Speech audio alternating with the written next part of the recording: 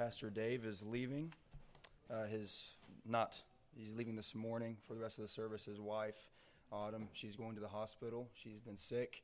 And so I'd like to just have a time of prayer right now for him and for Autumn, that he would keep them safe and keep her safe in her pregnancy before we begin into the Word of God. Heavenly Father, you are merciful. You are truly a merciful God. That is what you are, and we ask that right now you would show grace and mercy to Autumn and Anne-Marie, that you would keep them safe. Lord, we ask that you would help them to trust you in times of uncertainty, and Lord, that they would not fall into sin even as this time of uncertainty comes upon them. Lord, heal her, heal Autumn. May she recover well, and may her and Anne-Marie remain safe. We ask these things knowing that while they are under the care of their doctors, that they are ultimately under your fatherly care, and they rest in your hands. So we ask that you do these things in Christ's name, and for his sake, amen. All right. I myself appreciate the prayers. I stopped in the group Thursday evening. My voice was gone almost entirely, and I know I asked that group to pray for me. I believe you did, and I appreciate it that I'm able to preach here this morning. Since we have finished the Gospel of Mark, we've been focusing our time together on topical sermons according to the specific needs of the church. I was thinking through what text to preach on this Lord's Day, and I remembered Pastor Dave Allison's ordination, particularly the ordination service itself, where we recognized our brother as qualified, gifted, and called by God to the office of elder. And in that service, not only did we install Dave as an elder, but we gave special recognition to the diaconate, giving them plaques as an emblem of our gratitude for all they do for this congregation. And while nobody has come forth and told me this directly, I suspect that there just may be, some among us who do not consider themselves to be of any value to the life of the church. Some of you may think to yourselves, if only I could perform the functions of an elder or a deacon, I'd be of good use to the kingdom. If only I could lead a Bible study, if only I could sing or play an instrument, if only I had the mind of a philosopher, but I'm just a simple man or woman from Southern Ohio. If only I had more money to give to the church, then maybe I'd be of good use. Maybe if you're a recent convert, you may consider yourself as being too inexperienced and too young in the faith. The list could go on and on for all the reasons that we may not think that we have placed in the body of Christ.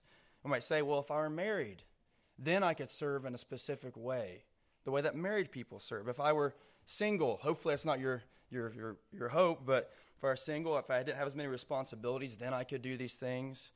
I'd love to serve the church in certain ways, but I have so many children. Or if I had some children, maybe I could serve in other ways. And brothers and sisters, I want you to know that that is not so. Every believer has been given a gift, a spiritual gift, that can be used to edify the church. The temptation may be to think that if you cannot do some of those things, there's no place for you in the body of Christ. You may consider yourself an outsider or a loner. And in thinking if you could do any of these things, then maybe you think then if you had those, then you could be a benefit to the people of God. And so my hope and prayer is that in this sermon, you would be encouraged, learning that you do, in fact, have a gift, being inspired to do the work that God has called you to with the mind God has given you and the circumstances that God has placed you within the context of the church that God has brought you to. So this morning we'll be reading through 1 Corinthians chapter 12, verses 12 through 27. Verses 12 through 27.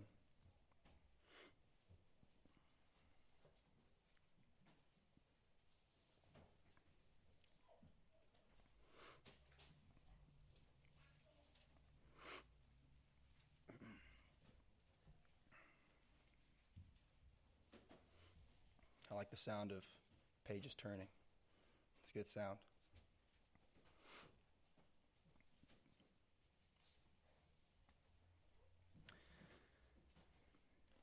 All right.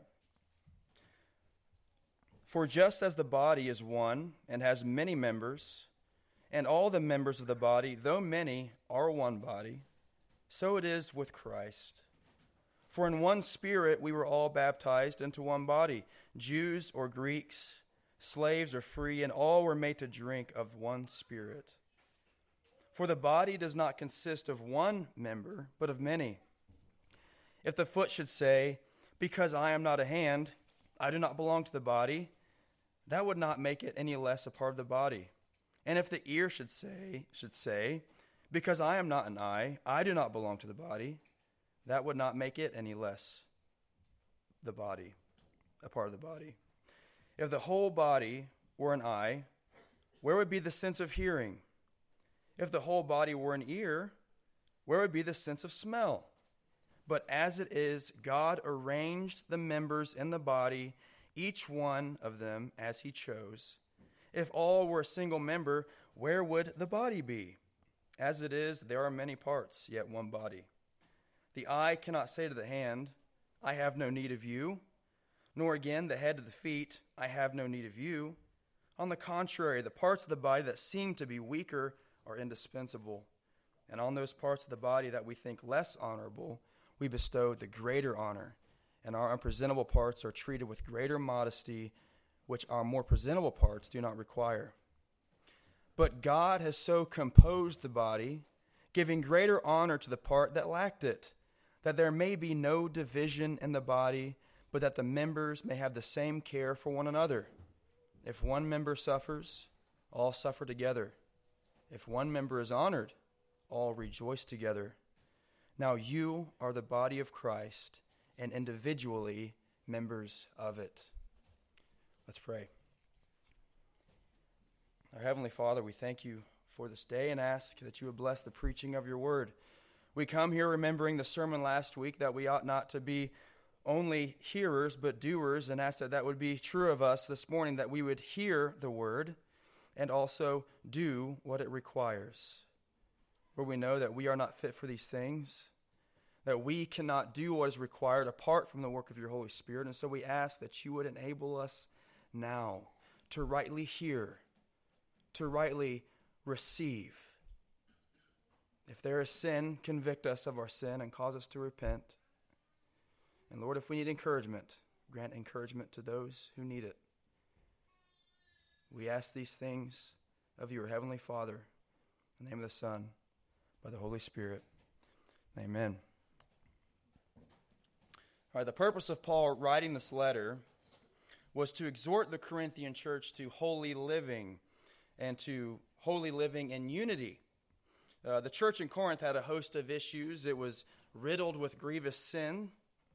There was rampant sexual immorality, and there were divisions within the church.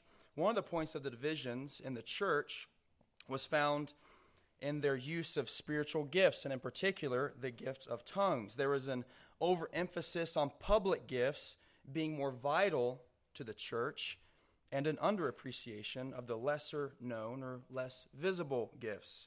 And so Paul's remedy for this division was to remind them that they are united together in Christ as one body.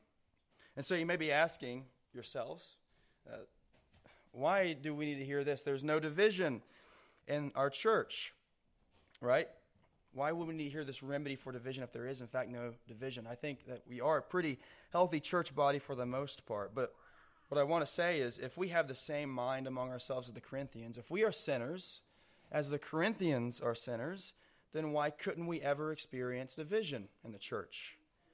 And what I mean by this is, if there is any part of us who thinks that we may have nothing to offer the church and come merely to receive rather than to serve, or someone who has a public gift becomes prideful and arrogant, thinking they are more vital to the body, not standing in need of their brothers and sisters, then why wouldn't there be divisions?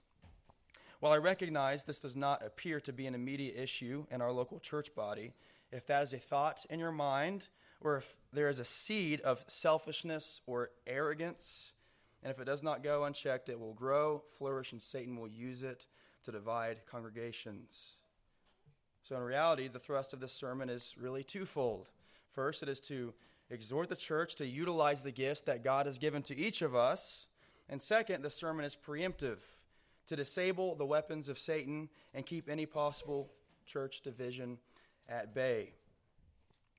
We are not so reformed that we cannot experience division. We are not so confessional that we cannot experience division. We may not divide on doctrine, right? We have our confession of faith that we hold to. We are united on those truths. But there can be division if there's quarreling, bitterness, anger, an underappreciation of some and an overappreciation of others. We need to be reminded that we are sinners the same way that the Corinthian church was made up of sinners. And it's possible for us, if we are not careful, to be guilty of the very same sins. So this sermon is to be a bit preemptive, right? Like, I believe that we are pretty healthy. There is no visible quarreling, but I want this to be at the forefront of our minds, to be conscious of who we are in Christ and what our purpose is.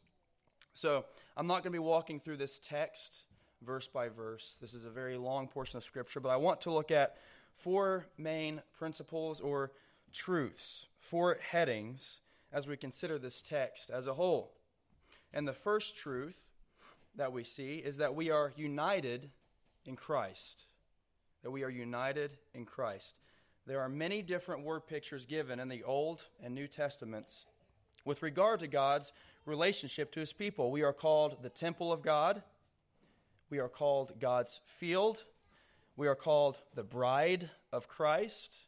1 Peter 2:5 reads, "You yourselves, like living stones, are being built up as a spiritual house to be a holy priesthood." And so Paul uses many of these word pictures as he reaches back into the Old Testament and applies them to the New Testament church. But here in 1 Corinthians 12, Paul gives a new word picture that, to my knowledge, is not only unique to the New Testament, but unique to Paul himself. And we see this in 1 Corinthians 12, verse 12. He says, "For just as the body is one and has many members, and all the members of the body, though many, are one body, so it is with Christ." So it is with Christ.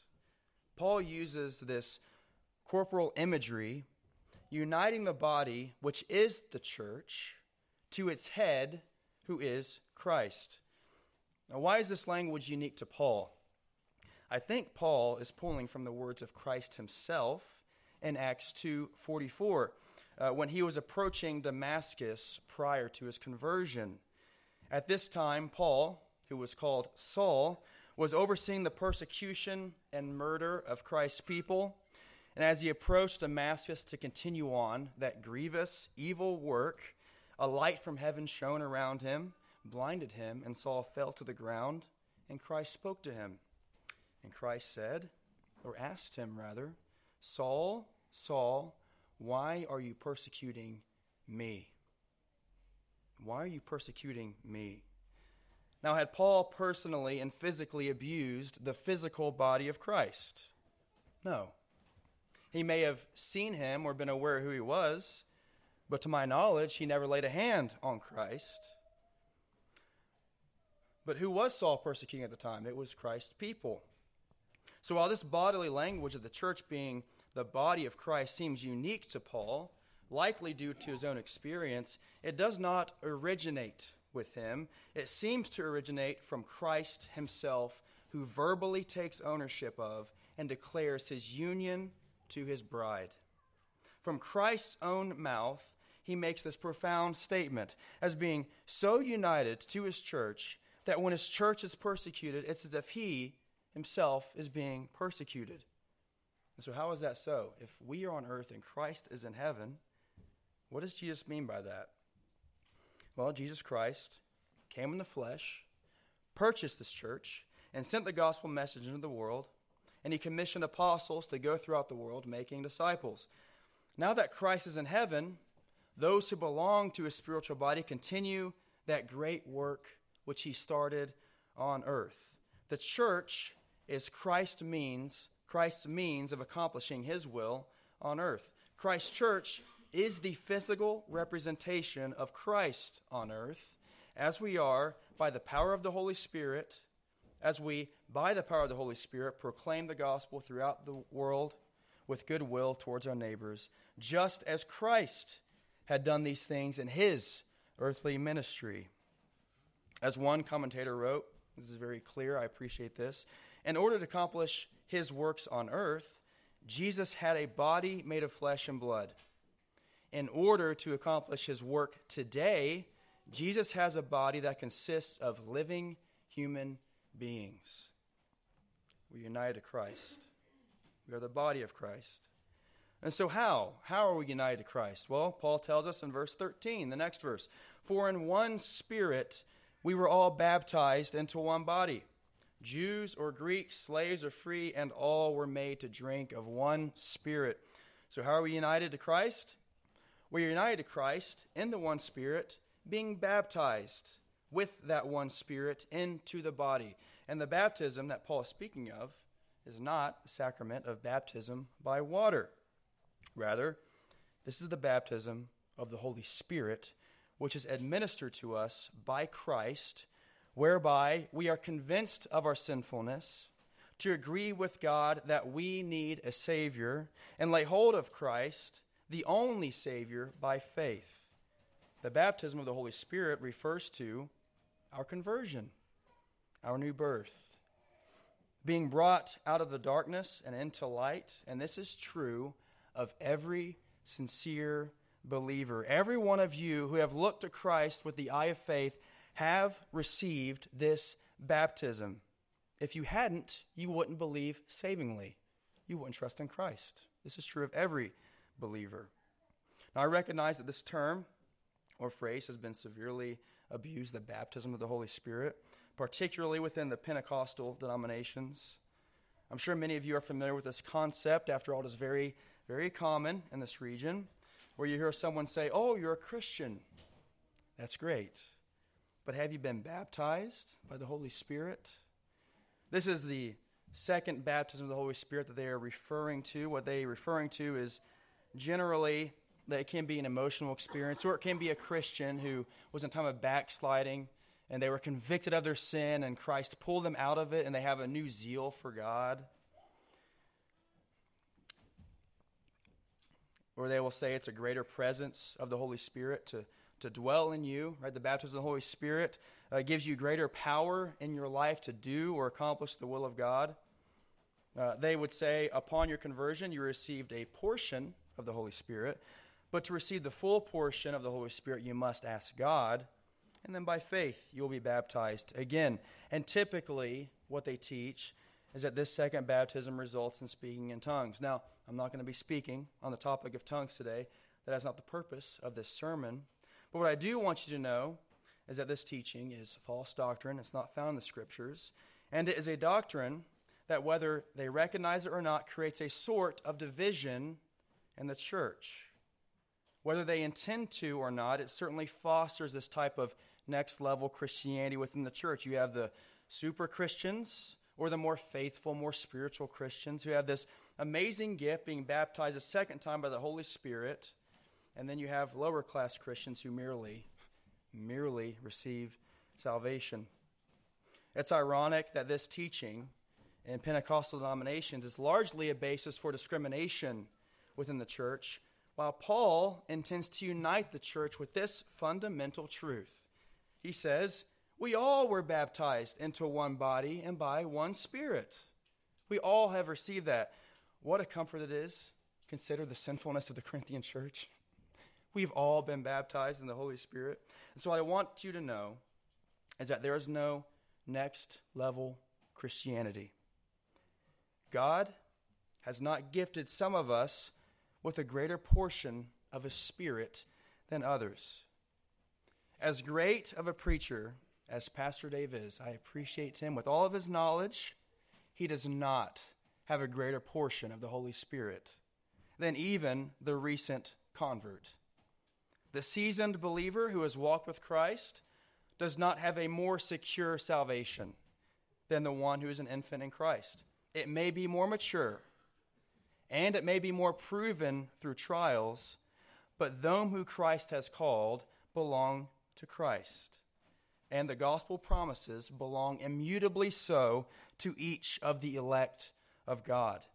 I heard one minister put it this way, which I think is helpful for those who question the work of the Spirit in their lives due to their sinfulness or things they're wrestling with. He says, if there is any deficiency in us, it is not because we only have a certain amount of the Spirit living within us. Rather, if there is any deficiency in us, it is in ourselves, in our disobedience, and our rebellion. Any deficiency in us is not due to us only having a partial baptism with the Holy Spirit. For we have all been made to drink, being immersed in that one baptism with the Holy Spirit. Again, comforting thought that is. So we've established that we were brought into union with Christ by our spiritual baptism. We are called the body of Christ. So what does this mean for us? What does it mean that we have received the baptism of the Holy Spirit and that we have union with Christ? Well, prior to our conversion, we were in Adam. We were dead in our sins and trespasses, and due to our sins, we stood under the judgment of God, and we deserve the wrath of God. That is who we were in Adam. And now that we have been baptized in Christ, the work of Christ has been applied to us. Christ went to the cross to die in our place. He took the sins that belonged to his church on his shoulders and was crucified for them. He was buried for them. He was raised for them. Which means that really, being united to Christ means that all that is true of Christ's human nature is now true of his church. Romans 6, I'm going to read 3 through 6. Do you not know that all of us who have been baptized into Christ Jesus were baptized into his death? We were buried, therefore, with him by baptism into death, in order that, just as Christ was raised from the dead by the glory of the Father, we too might walk in newness of life. For if we have been united with him in a death like his, we shall certainly be united with him in a resurrection like his. We know that our old self was crucified with him in order that the body of sin might be brought to nothing, so that we would no longer be enslaved to sin. Brothers and sisters, just as Jesus Christ, our federal head, was nailed to that cross, so it is that his spiritual body, the sins of his spiritual body, have been nailed to that cross. Just as our federal head was buried in death, so it is that we are united in his burial, and his spiritual body has likewise been buried in death.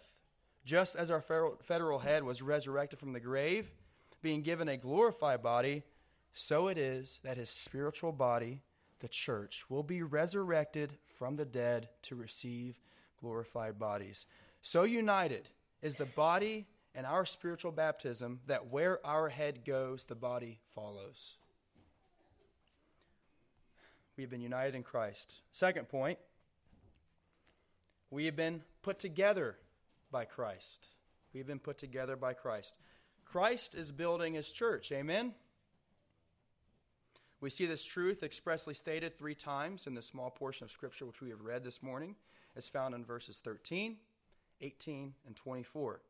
Verse 13, and all were made to drink of one Spirit. Verse 18, but as it is, God arranged the members in the body, each of them as he chose. Verse 24, God has so composed the body.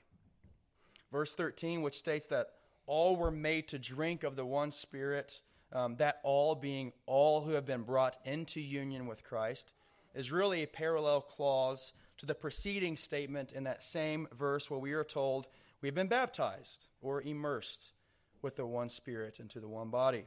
And these parallel clauses speak, again, of our common Christian experience of conversion.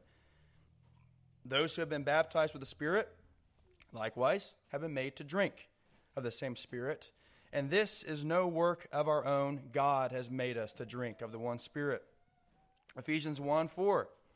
He, God the Father, chose us in him, Jesus Christ, before the foundation of the world. Verse 5, he predestined us for adoption to himself as sons through Jesus Christ according to the purpose of his will.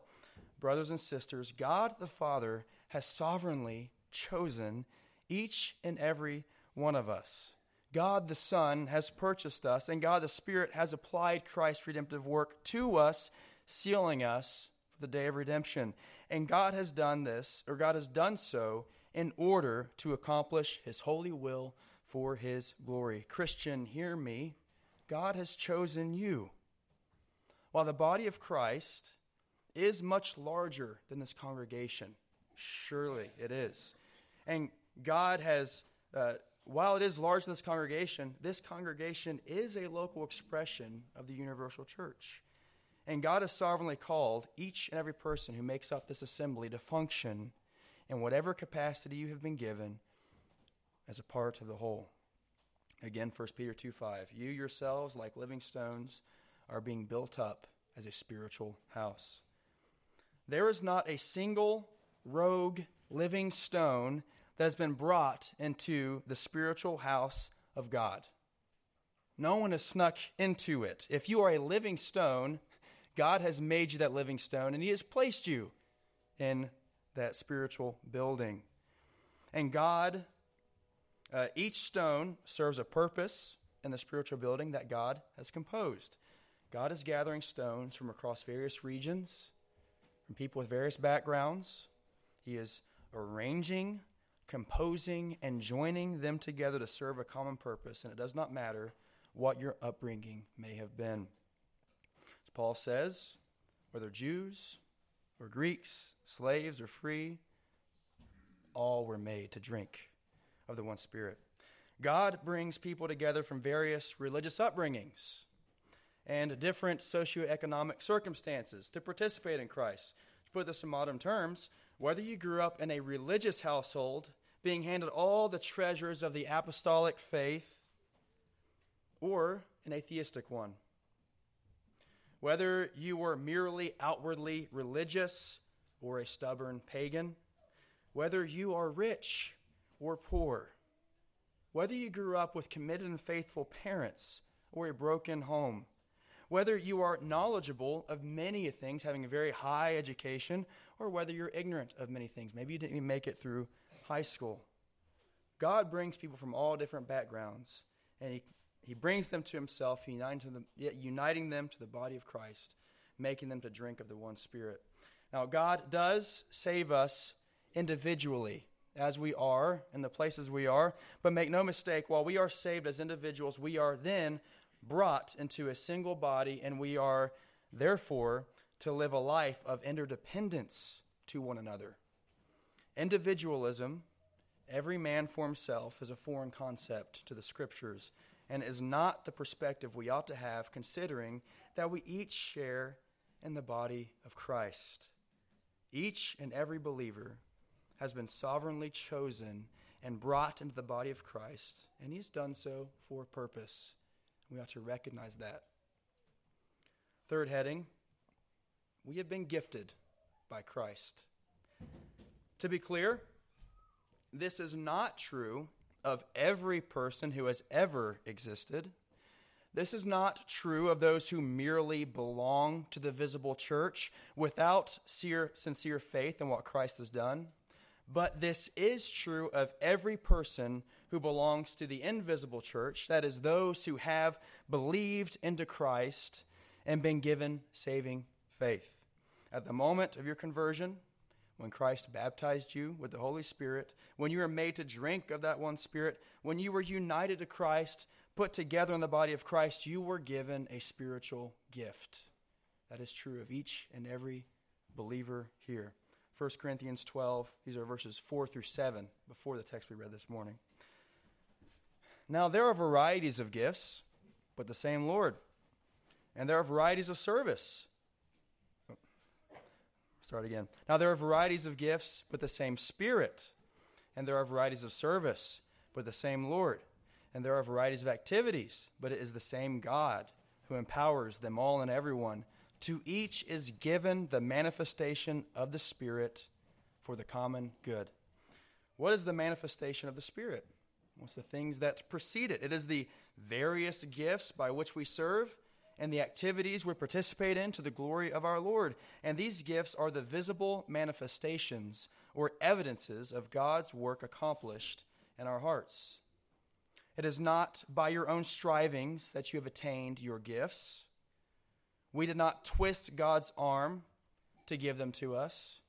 We did not persuade God to give them to us. Rather, He has freely and graciously, according to His good pleasure and the needs of the people He's placed you around, given them to us according to His will. Put this into perspective, when Pastor Dave Allison was ordained, while he did aspire the office, which is a good thing, he did not force God's hand to place him in that office or do anything to merit the gifts that would make him fit for that office. Rather, under the ordinary means of grace, God equipped him with the things necessary to fulfill that role, to grow in the gifts that God has given him, making him fit for that office. And all we did as the church was recognize that God had gifted him in that way, in that particular way. And so the church agreed with God and visibly confirmed his calling. That's what we did. We agreed that he had those gifts, that he met those qualifications. And so it is with each of us. God gives us our gifts. Some of these gifts may seem extraordinary or ordinary. Some of these gifts are going to be recognized publicly. Some will be more private. And I'll say, that's fine. Private gifts, not everything needs to be public. There is a place for people to practice or exercise their gifts in private. Not every gift is going to be as public, celebrated, or developed. But all of them are of vital importance for the life and body of the church. As verse 7 tells us, they are given for the common good, the common good of the believers. Now, there's not a conclusive list of the gifts of God, of the gifts that God gives. I'm sure some of you are wanting, give us a list of things that we can look to, what is my gift? That doesn't, I don't think, exist in the Scriptures. It takes many shapes and forms. But I have a list of 9.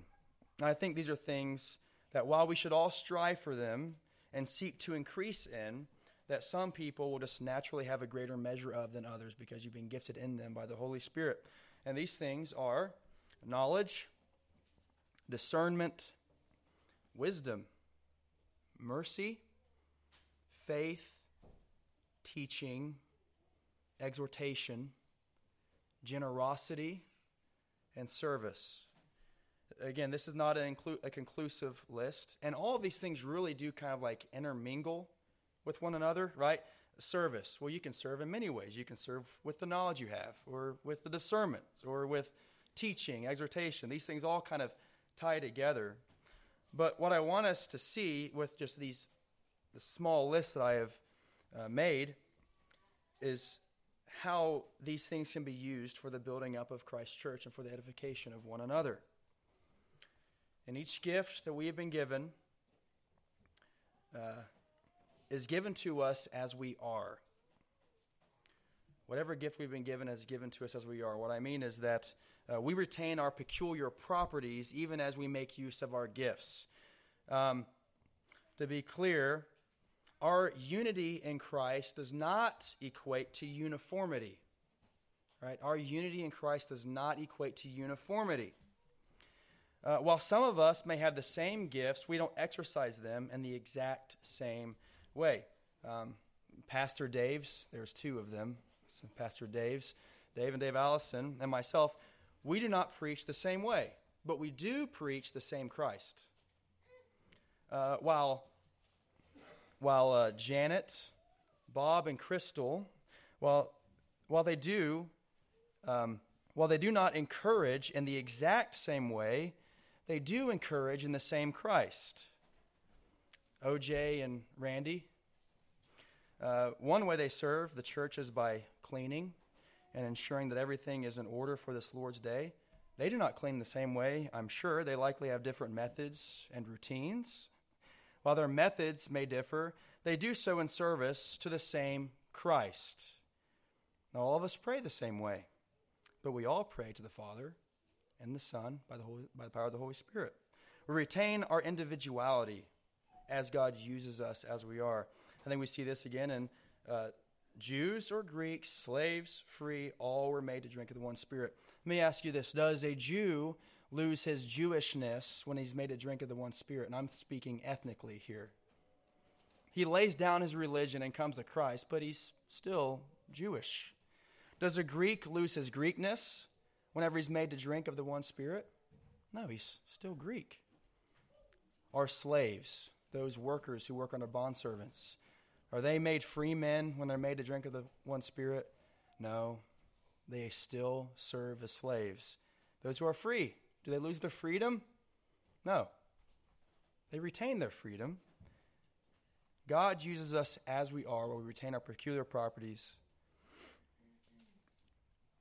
The 3 points that we've gone through so far is that you've been united to Christ, we've been placed by Christ, we've been gifted by Christ. I want you to know this, Christian, if you are a believer, these are objectively true of you, whether you fully believe them, whether you fully comprehend them, they are true of you. If there are things that you've heard this morning that you were not aware of, they were true of you before you heard the sermon. They were true of you the moment that you had converted.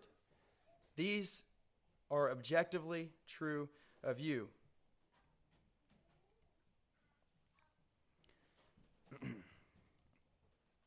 They are as true as the pew that you are sitting on right now. They are as true as the pulpit that I'm standing behind right now. So we use these gifts while retaining our peculiar properties. And we ought to do these things to use these gifts, and this is the 4th heading, and in doing so, we ought to operate with the mind of Christ. As we use these gifts, we ought to operate with the mind of Christ. So what does it mean to operate with the mind of Christ? This is very broad. It's very broad.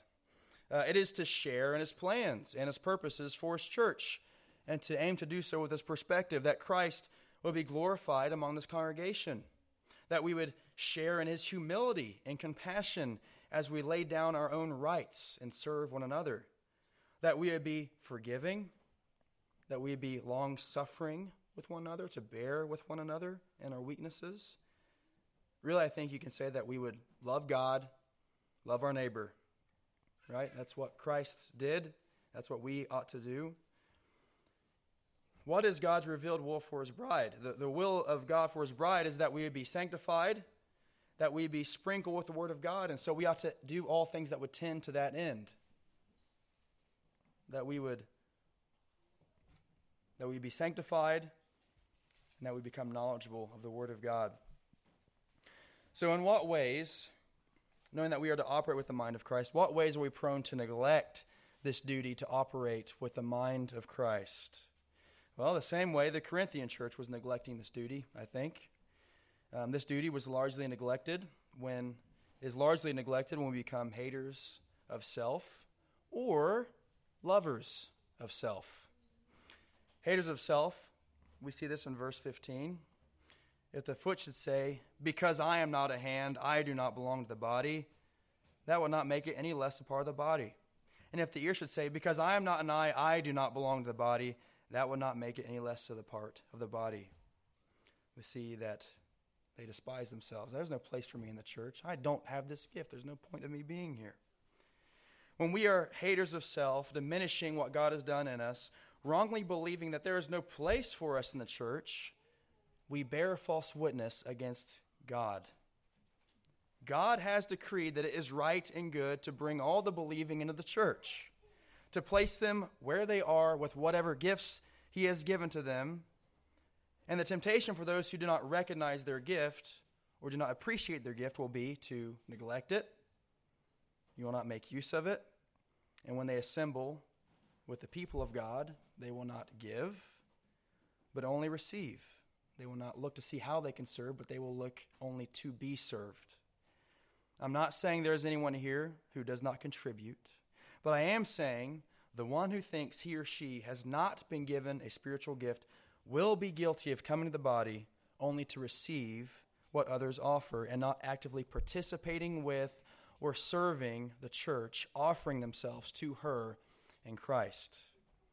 Not only do these types of individuals bear false witness about God, saying, there is no purpose for me in the church. We've already established that he sovereignly placed you here. But they may even accuse God of wrongdoing as they covet the gifts of others, saying the gifts others have ought to belong to me instead. I'd make better use of them. They would say, I wish I had not this gift, or I wish that I was not given this place in life or this station. But they would think it better to have something other than what God has given them. And to that I say, God knows you better than you do. And God is building his church, and he has given to you exactly what is appropriate for you and what those around you need. The other inclination of the Corinthians, which is contrary to the mind of Christ, is having a mind of pride and arrogance, being puffed up over the gifts you have been given, and looking down on those around you as if they cannot be a benefit to you, and that they are so fortunate to have you in their lives. See this in verse 21. The eye cannot say to the hand, I have no need of you, nor again the head of the feet, I have no need of you. What Paul is saying is, what good are the eyes if there are no hands to work with?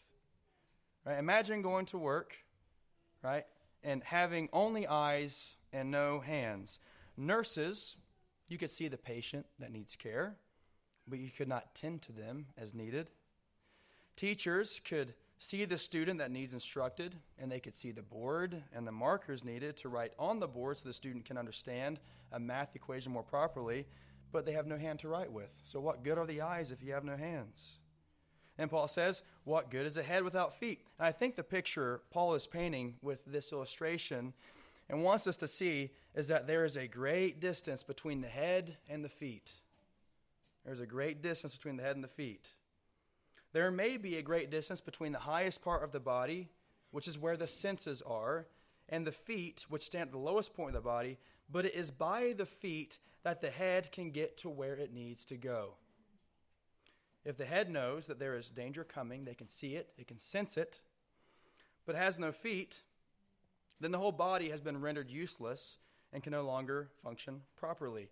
The head cannot say to the feet, I have no need of you. Likewise, the feet cannot say to the head, I have no need of you. The head is needed to see the danger, to see where safety is, and the feet is needed to move to safety. Each member has need of one another. Pride, arrogance, and a sense of superiority with the gifts that God has given is most commonly seen among those whose gifts are most public, most celebrated, and developed. This is obviously pastors, puffed up with pride, and in today's American churches, worship leaders who are like modern-day rock stars. I think it's fostered. There's a reason why we got rid of the spotlights on the person singing the music that communicates something to the congregation and to the person singing. I know it because I did that for a long time. Sense of superiority. I'm important. They need me. They rely on me. While thinking, I don't need them. If pastors are not careful, likewise, if any of us are not careful, we may fall into this snare.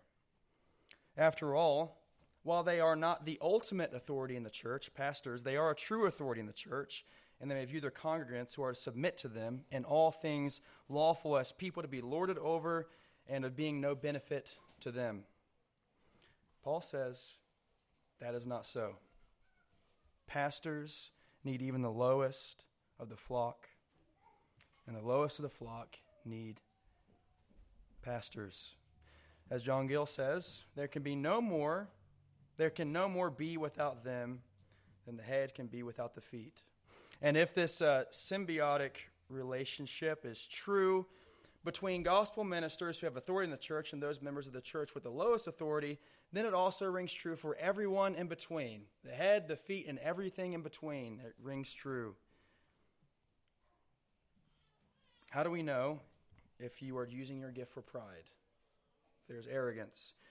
Well, one thing we can consider is that prideful men often do their work in order to find fulfillment in it. Now, the work that is done for Christ is often fulfilling, I grant you that.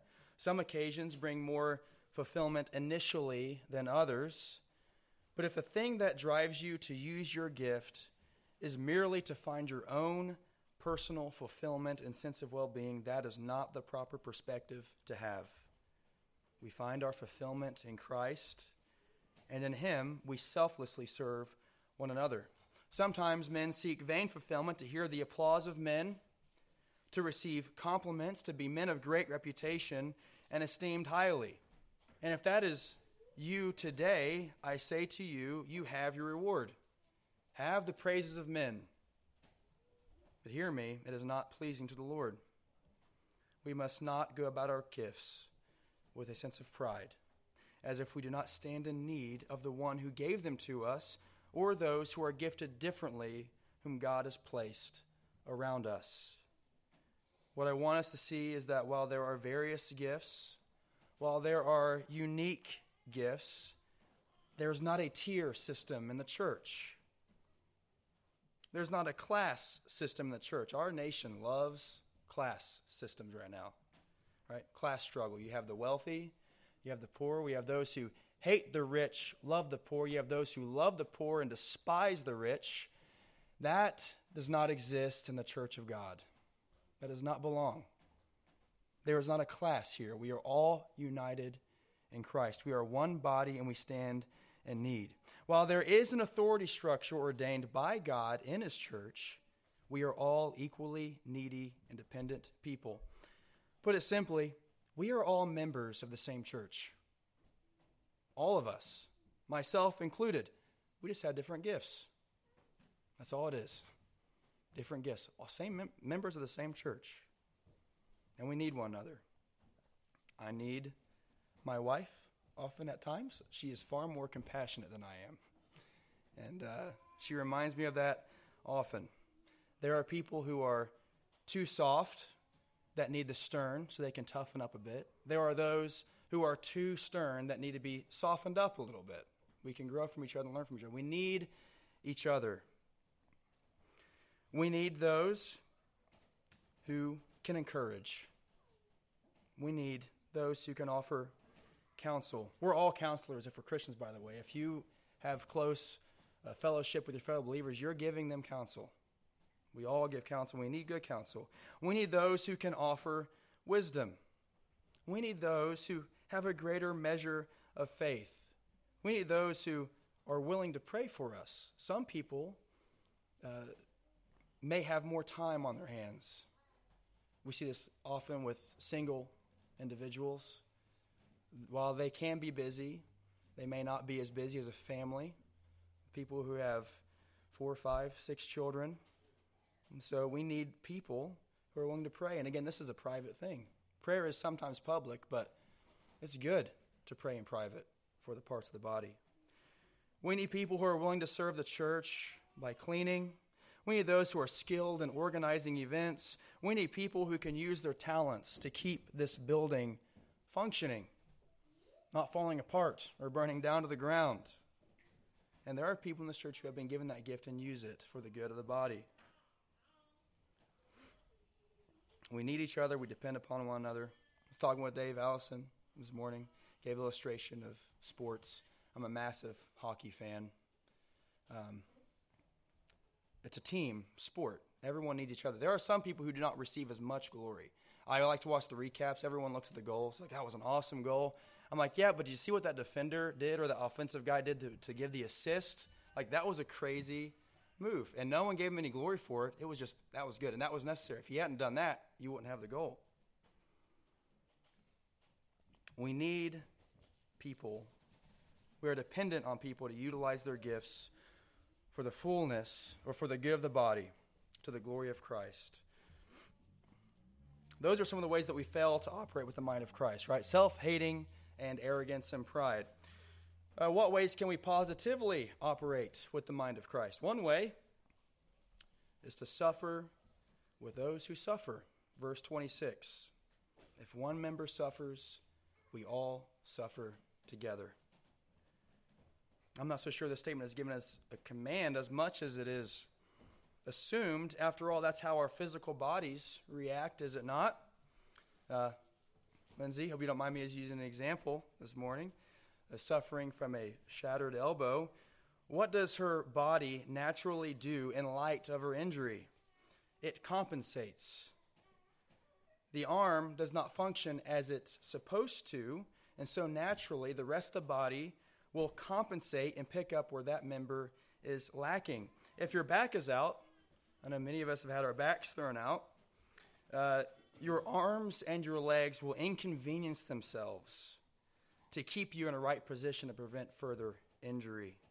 All right, you will get into your legs will do some weird stuff. You're trying to keep your back up straight while you're trying to move around the house. While it is inconvenient for your legs, they don't accuse your back of wrongdoing. Legs don't talk. But if they could, they wouldn't say, I'm not going to help you.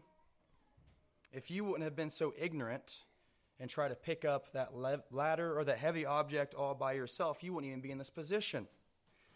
I'm not saying that if someone has developed a sinful pattern of behavior that causes harm, we don't address it, right? We love brothers and sisters in Christ. We seek to help them grow in spiritual maturity. But while we do aim to see them walk in obedience to the Lord, our knee-jerk reaction when we see someone suffering ought not to be one of vindictiveness or accusatory or a lack of care for that member in the body. We should not say, that's their problem. They should have known better. If they had only taken better care of themselves, they wouldn't be in this position. No, the body naturally compensates and comes to the aid of the injured member. And we as Christ's body must come to the aid, especially of the particularly wounded sheep. Continuing on in verse 26, not only do we suffer with those who suffer, but we are to rejoice when one member is honored. We are to rejoice for one another when one of us is in a season of intense joy. Now, I know that this can be very difficult, especially if there is someone who is in a season of intense difficulty. It can be very difficult when you're suffering to see those around you doing well, isn't it? And so those who are rejoicing in the good things, be mindful of those who are hurting among you. Be mindful of them and suffer with them. And those who are hurting, be mindful of those who are doing well, who have been blessed. Rejoice with them as they're honored. Rejoice with them. We ought to rejoice with those who rejoice and weep with those who weep. And we ought to be able to do so simultaneously. We are to have the mind of Christ, to operate with the mind of Christ as we live in unity with one another. Not diminishing our gifts or being envious of one another, not overemphasizing our gifts with pride and looking down on one another. We're to rejoice with those who are honored and weep with those who mourn. The gifts of the Spirit practiced within the context of the church. This is important. The gifts of the Spirit, while the gifts of the Spirit practiced in the context of the church, while important, are not more important than the fruit of the Spirit. If we make use of our gifts detached from a constant, conscious exercise of the fruit of the Spirit, then we are no benefit to anybody. We need the fruit of the Spirit to work as we practice the gifts that God has given to us. The fruits of the Spirit, in light of that, we are to use our gifts with love, with joy, with peace, with patience, kindness, goodness, faithfulness, gentleness, and self-control.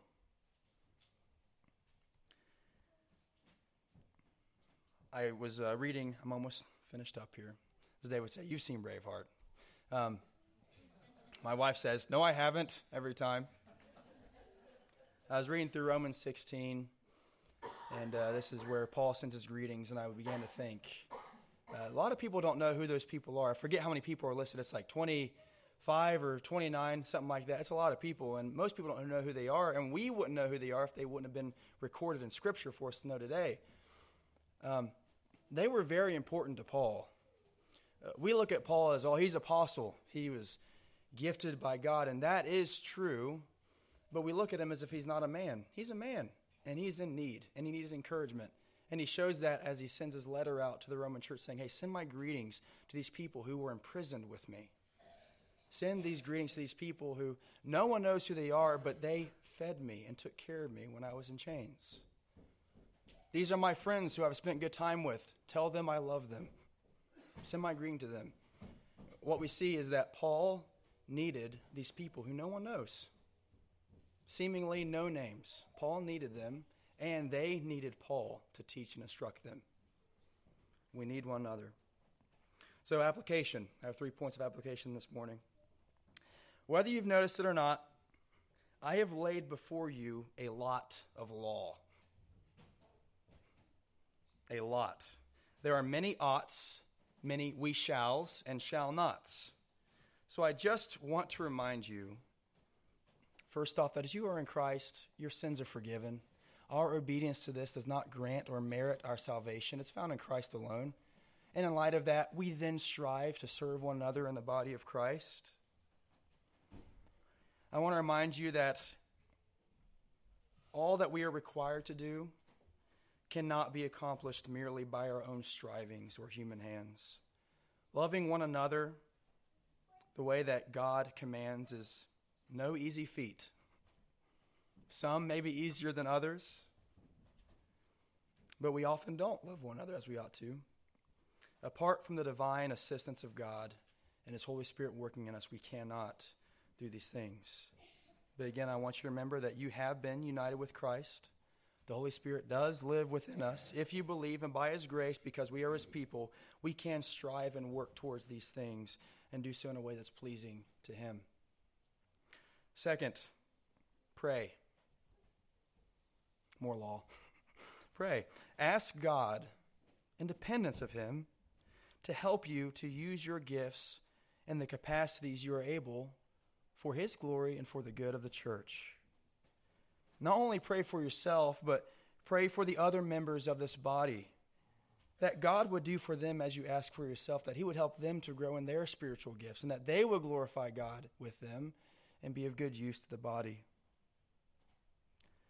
And third, see each other in light of these truths we have heard this morning.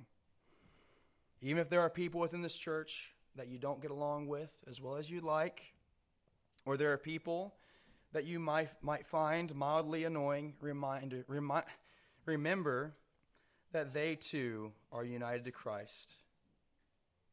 They have been placed within a church with you, and you with them. They have gifts, and Christ has died for them. Christ has died for them. We should not look with contempt on the very ones whom Christ has died and purchased with His blood. Those are my 3 points of application. May the Lord work in each of our hearts to live together in unity for the glory of God and for the common good of one another. Let's pray. Heavenly Father, we thank You for this day. We thank You for Your word. And we ask that You would enable us by the power of Your Holy Spirit to help us to live in union with one another. Lord, again, we cannot do this by ourselves. We need You, and we need the Holy Spirit to work in us. And so, Lord, we ask that You would bring these truths to bear on us. Convict us if we've been prideful. Convict us if we've been given a gift and not been using it to Your glory. And Lord, may we find assurance knowing that even if we have failed in these ways, Christ has surely paid for them on the cross. Lord, we ask that You would help us in these things. In Christ's name we pray. Amen.